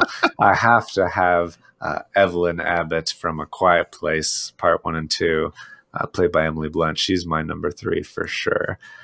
For a lot of the great reasons, I love Lee Abbott, played by John Krasinski, at the top of my top 10 dads. She is all of the same reasons. She's an incredible mother. She's a great complement to the two, a lot like we were talking about for Man of Steel and the Snyderverse. She is just, they're aligned in their parenting of these kids, and she is in an extremely unique situation as well, where not only is she a mother of these children in a monster alien invasion, but she has gone through the worst possible experience ever. Spoiler if you haven't seen the first 5 minutes of A Quiet Place. She's had her youngest child killed, snatched right in front of her face, while also having her 2 other children with her. And then also being pregnant with their 4th child. That is crazy. So for her to go through this whole, similar to Fargo, like she's a pregnant woman in this situation, just has to make it work. But she has these other kids who she's trying to teach about the world, teach how to survive in case her and her husband don't make it. She's trying to make a home, trying to make a place that's safe for them, make sure they have food, make sure they have clothes, all this stuff, make sure it's safe and all the stuff that you want. And she does such an incredible job at all of that, on top of being pregnant, on top of giving birth during a monster attack where they're right down the hall and she can't make any noise whatsoever. It's just superhuman what she's able to do, which I know mothers all around the world have had to do something crazy like that and succeeded at it. So it's just a great example of it. So yeah, Evelyn Abbott, she's everything you would want in a mother character, and the way that she pulls it all together and takes the time to listen and understand each of her different children and their needs and make sure they're fulfilled. She's great. I love her. Well, this will be an easy segue because Evelyn Abbott is my number 2. Perfect. I agree with everything you said. She just blows me away. And Emily Blunt, I don't think gets enough credit for how she plays this character between the first one, especially in the second one. The situation is impossible and horrible, but her determination of protecting her children, keeping them alive, is just so insane to me. Of just at no point, she's trying to grieve. She is trying to go through all these incredible emotions, but she literally can't afford to break down. Right. It just the way that she plays, especially in the second one. Like, she's amazing in the first movie, but the second one I think is the one where all of her really comes, to shine. And she's so intense and she's so loving despite the situation they are in. And it's just I was like, I didn't have Krasinski on my dad's list. He was an honorable mention, but I was like, Evelyn is on my list. And rewatching him again, I was just like, especially the second one, I was just blown away by Emily Blunt. And I remember being blown away first few times I watched him. Excuse me. But she's just, I love her tenacity and her understanding of what has to happen. So she's going to do it. And there is no question.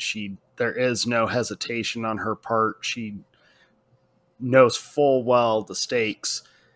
And it's like the impossible stakes that are stacked up against her are only giving her more strength. She is almost superhuman just in the fact that she's able to hold her family together. It's unreal. I was like, she was one of those names that was like farther down the list, And then I rewatched it and was like, no. Evelyn's way up there. Yeah. But yeah, Emily Blunt deserves way more credit than I think she's been given for this role. Yeah, I completely agree. She's fantastic. Absolutely. Okay. My number 2 then, it should come as no surprise. I talk about this movie all the time. It's one of my favorite movies of all time. Has to be Mama, played by Sally Field in Forrest Gump.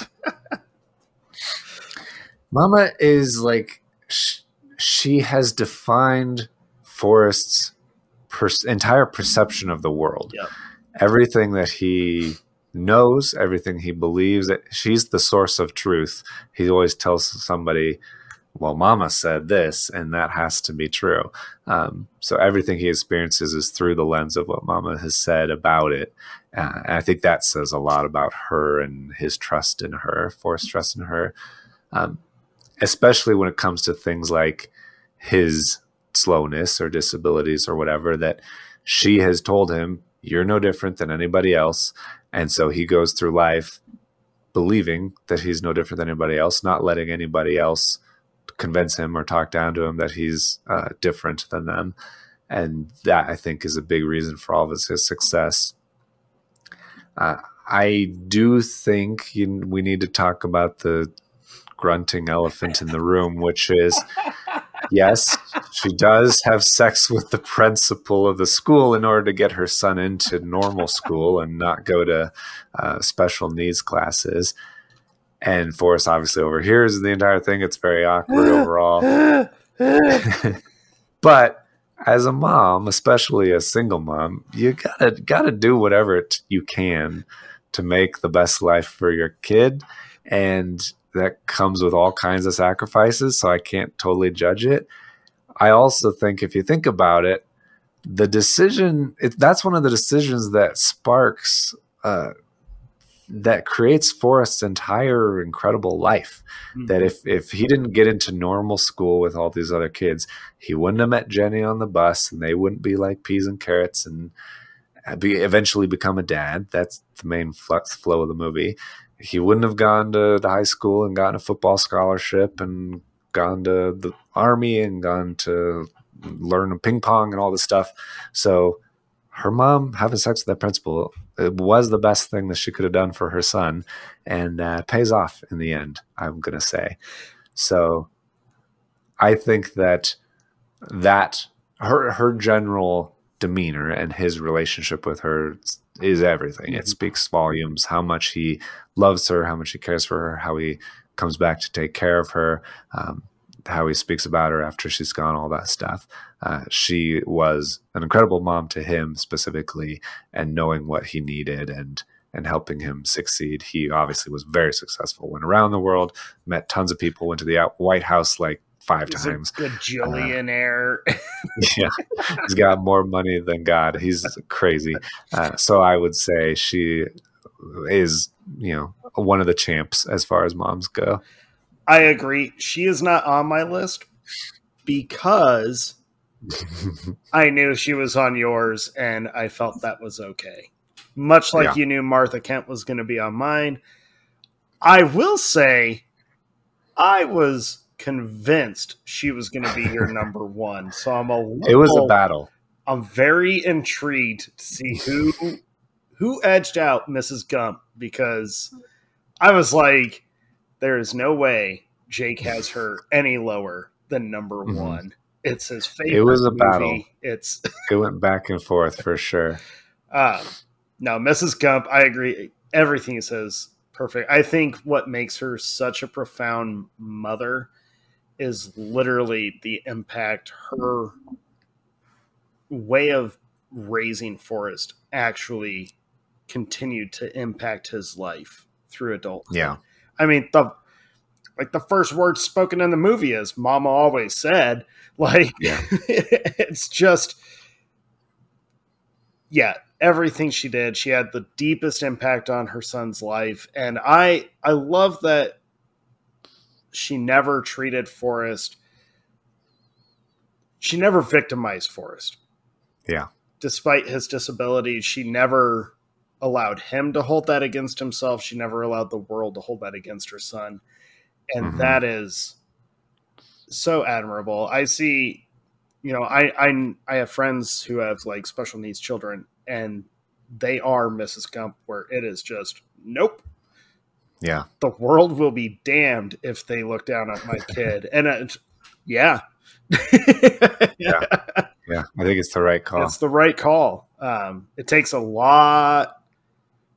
It takes a lot to be able to face that world and have that and stick to it. Yeah. So, I mean, all the respect. It's mind blowing to me in the most respectful way. Parenting it's a whole new different ball game, man. It's a whole different. It's a wild ride. Yeah, awesome pick, Jake. Awesome pick. I'm very curious to know who edged her out. I almost don't even care about my number one, but I do. I want to know. I said almost. Okay. All right. Well, my number one is Leanne Tui. I just think her character. I imagine meeting the real Leanne Tui would be one of the most intense, like, experiences of one's life. Just how intimidating of a woman, and I mean that in the best way.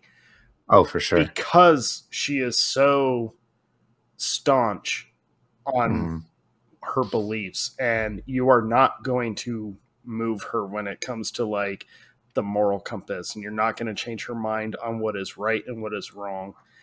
And it's just, I think that's so admirable. She has very strict boundaries with her family. She is very rigid in a lot of ways.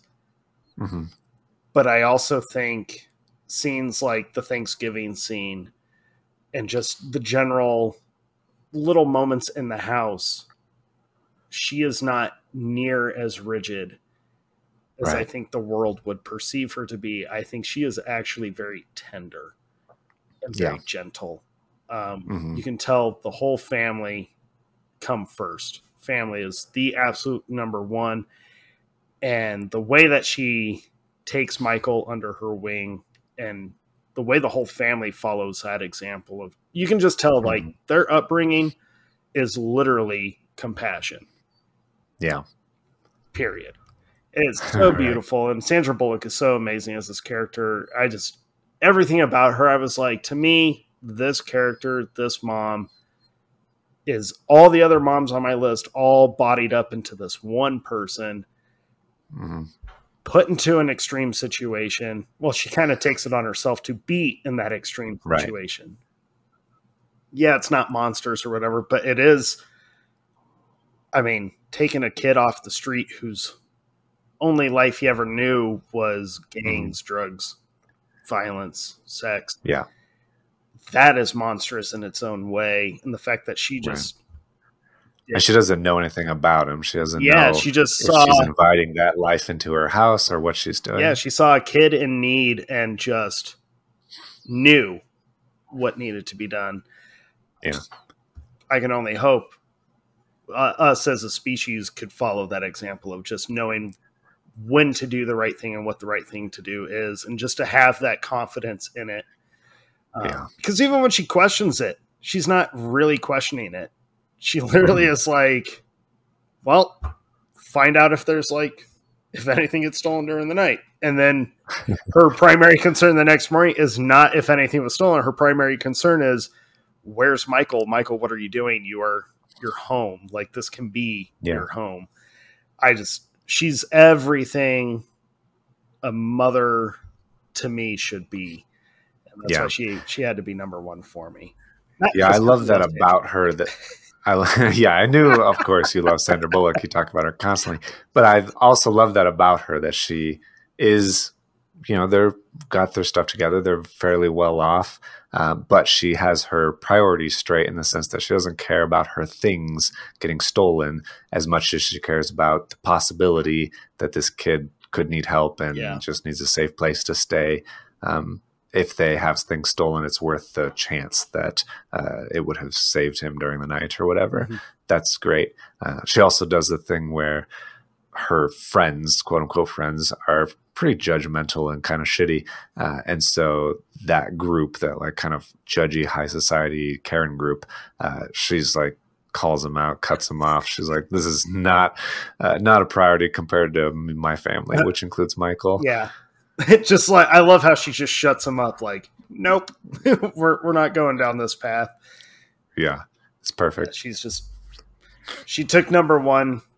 I juggled quite a bit with her and Evelyn and Rosie. Mm-hmm. You know, those three really were just essentially, they're all tied in my mind, but I had to put them numerically. But Sandra Bullock as Leanne Tui, she's all encompassing. That's why she took number one for me. Yeah. Yeah, that's totally fair.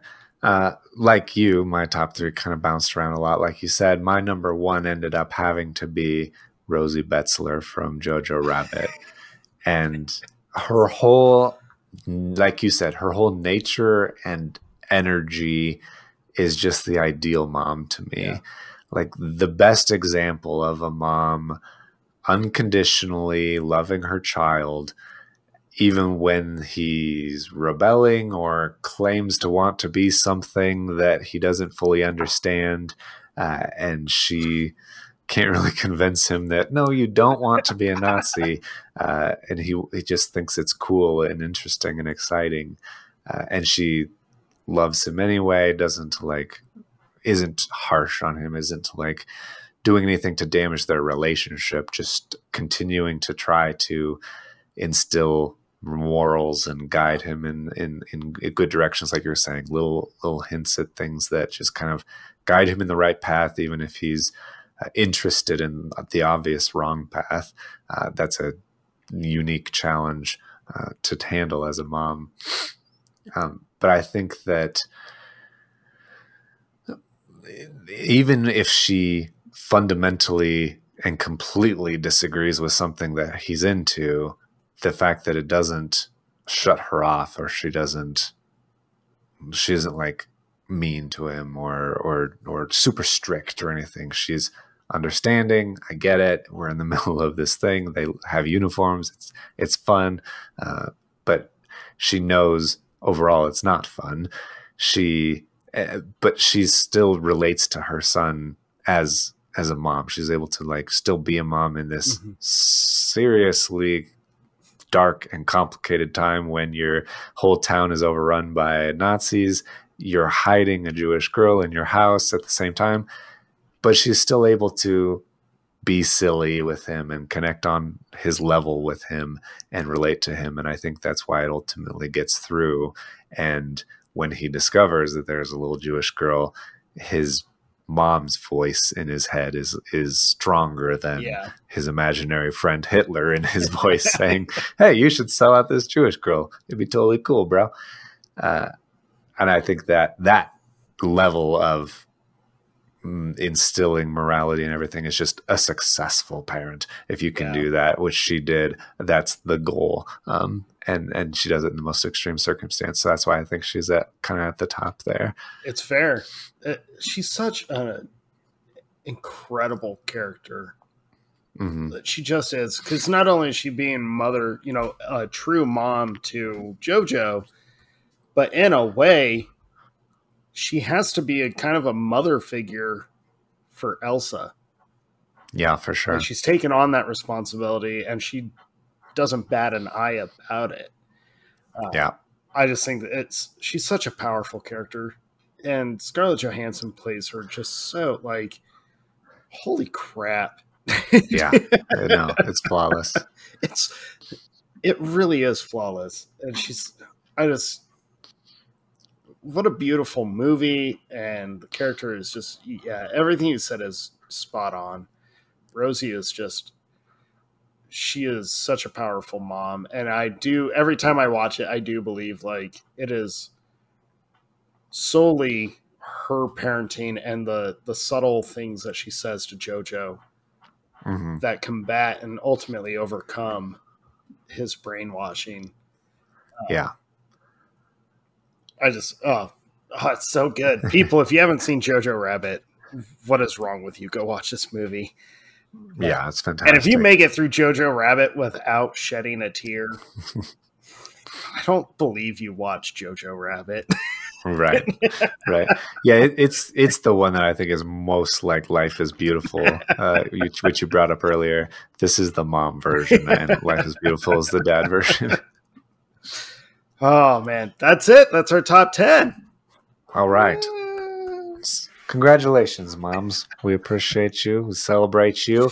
What honorable mentions do you have? Despite the ones that we've already mentioned, I will say it's kind of a hard movie to find, but if you can find it, it's worth a watch. Rusty Dennis from the movie Mask. She's played by Cher. She's another mom.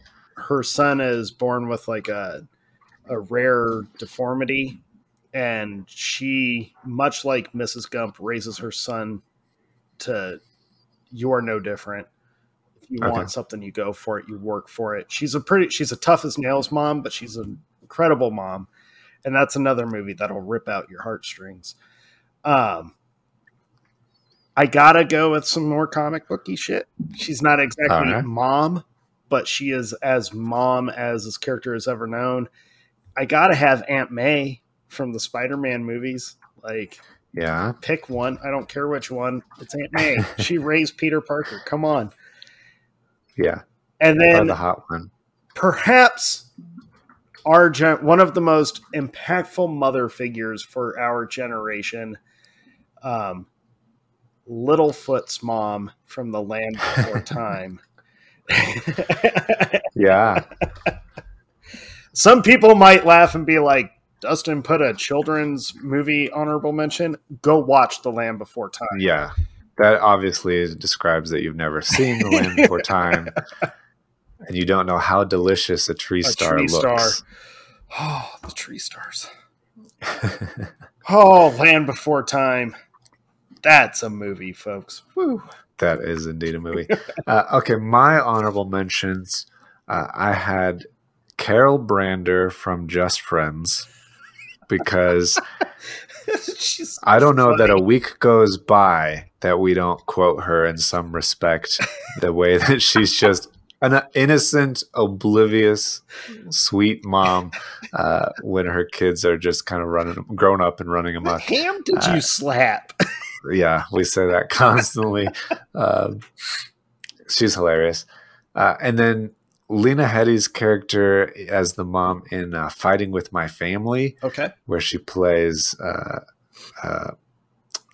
I'm completely blanking on her name, but she plays the mom of these two kids who are they're like a wrestling family, and she does a really, really good job, actually, and it's really funny to see Lena Headey's version versus the real mom, and then credits they're spot on. That's just exactly what it was. That's cool. Yeah, it's hilarious.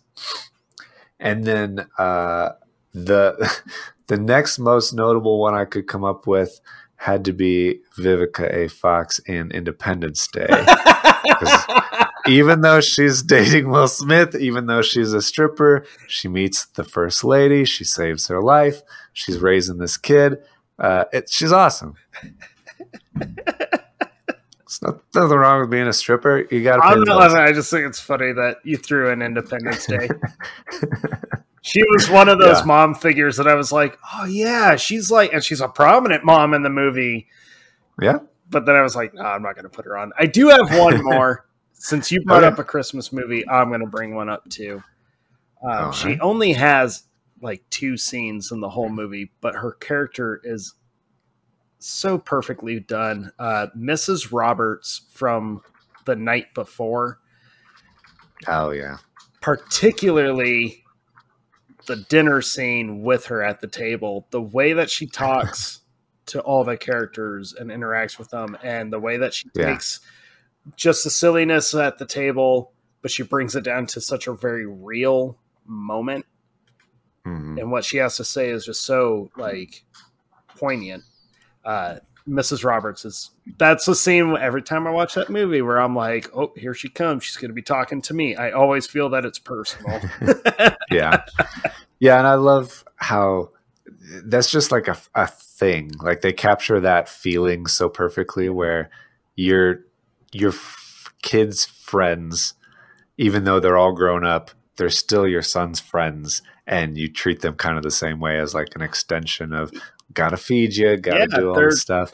They're pseudo kids. I mean, yeah, I had friends whose families did that with me, and my mom and dad did that with them. It was a thing in that movie, and that scene particularly really resonates with me because we're all in our 30s, and I guarantee if I still lived near home, I could walk in the door, you could walk in the door, and my folks would still be like, oh, hey! Like, it's just a thing you do. Yeah. You want to stay for dinner? Yeah. All right. Yeah. I think that's all I got. Yeah. What are we doing next week? Oh, yeah. Next week is not quite as wholesome, but I hope this is wholesome for you. I'm so excited for next week. I cannot wait. Next week is going to be a trip. Next week, we're doing a double feature. We normally do our dissection episodes of one movie, but we're going to do two because they are very closely tied and one informs the other. So we're doing The Room, which is the best bad movie of all time, and The Disaster Artist, which is the movie about the making fictionalized, based on the book of The Room. It's a whole weird thing, and it's so ridiculous, the whole thing, that I can't wait to break it all down. Yeah, it's been a few years since I watched The Room. I'm curious and looking forward to rewatching it. And I'm sure I'm going to have all the same thoughts that everyone to this day is still having of who the fuck is Tommy Wiseau? Yes. He's a mysterious and incredible person. If you've never seen The Room, you should watch it. It's just you should maybe go into it knowing that it's a hilariously bad movie. When I sat my wife down to watch it, I did not tell her anything about it. I was like, we need to watch this movie. And she was like, okay. She believed me at the time. Now she knows better not to do that. And it was probably 30 minutes into it. She was like, what the fuck are we watching? And then probably about 30 minutes in, she started laughing and she started to get it and get how ridiculous it is. And ended up really having a fun time with it. So it's hilarious. I had someone ask me what The Room was and what it's about. And I literally looked at them and told them, I don't know how to explain that movie. I actually don't know what the movie is about, but it's about Tommy. But you shouldn't see it, but you should. You should definitely see it. See it.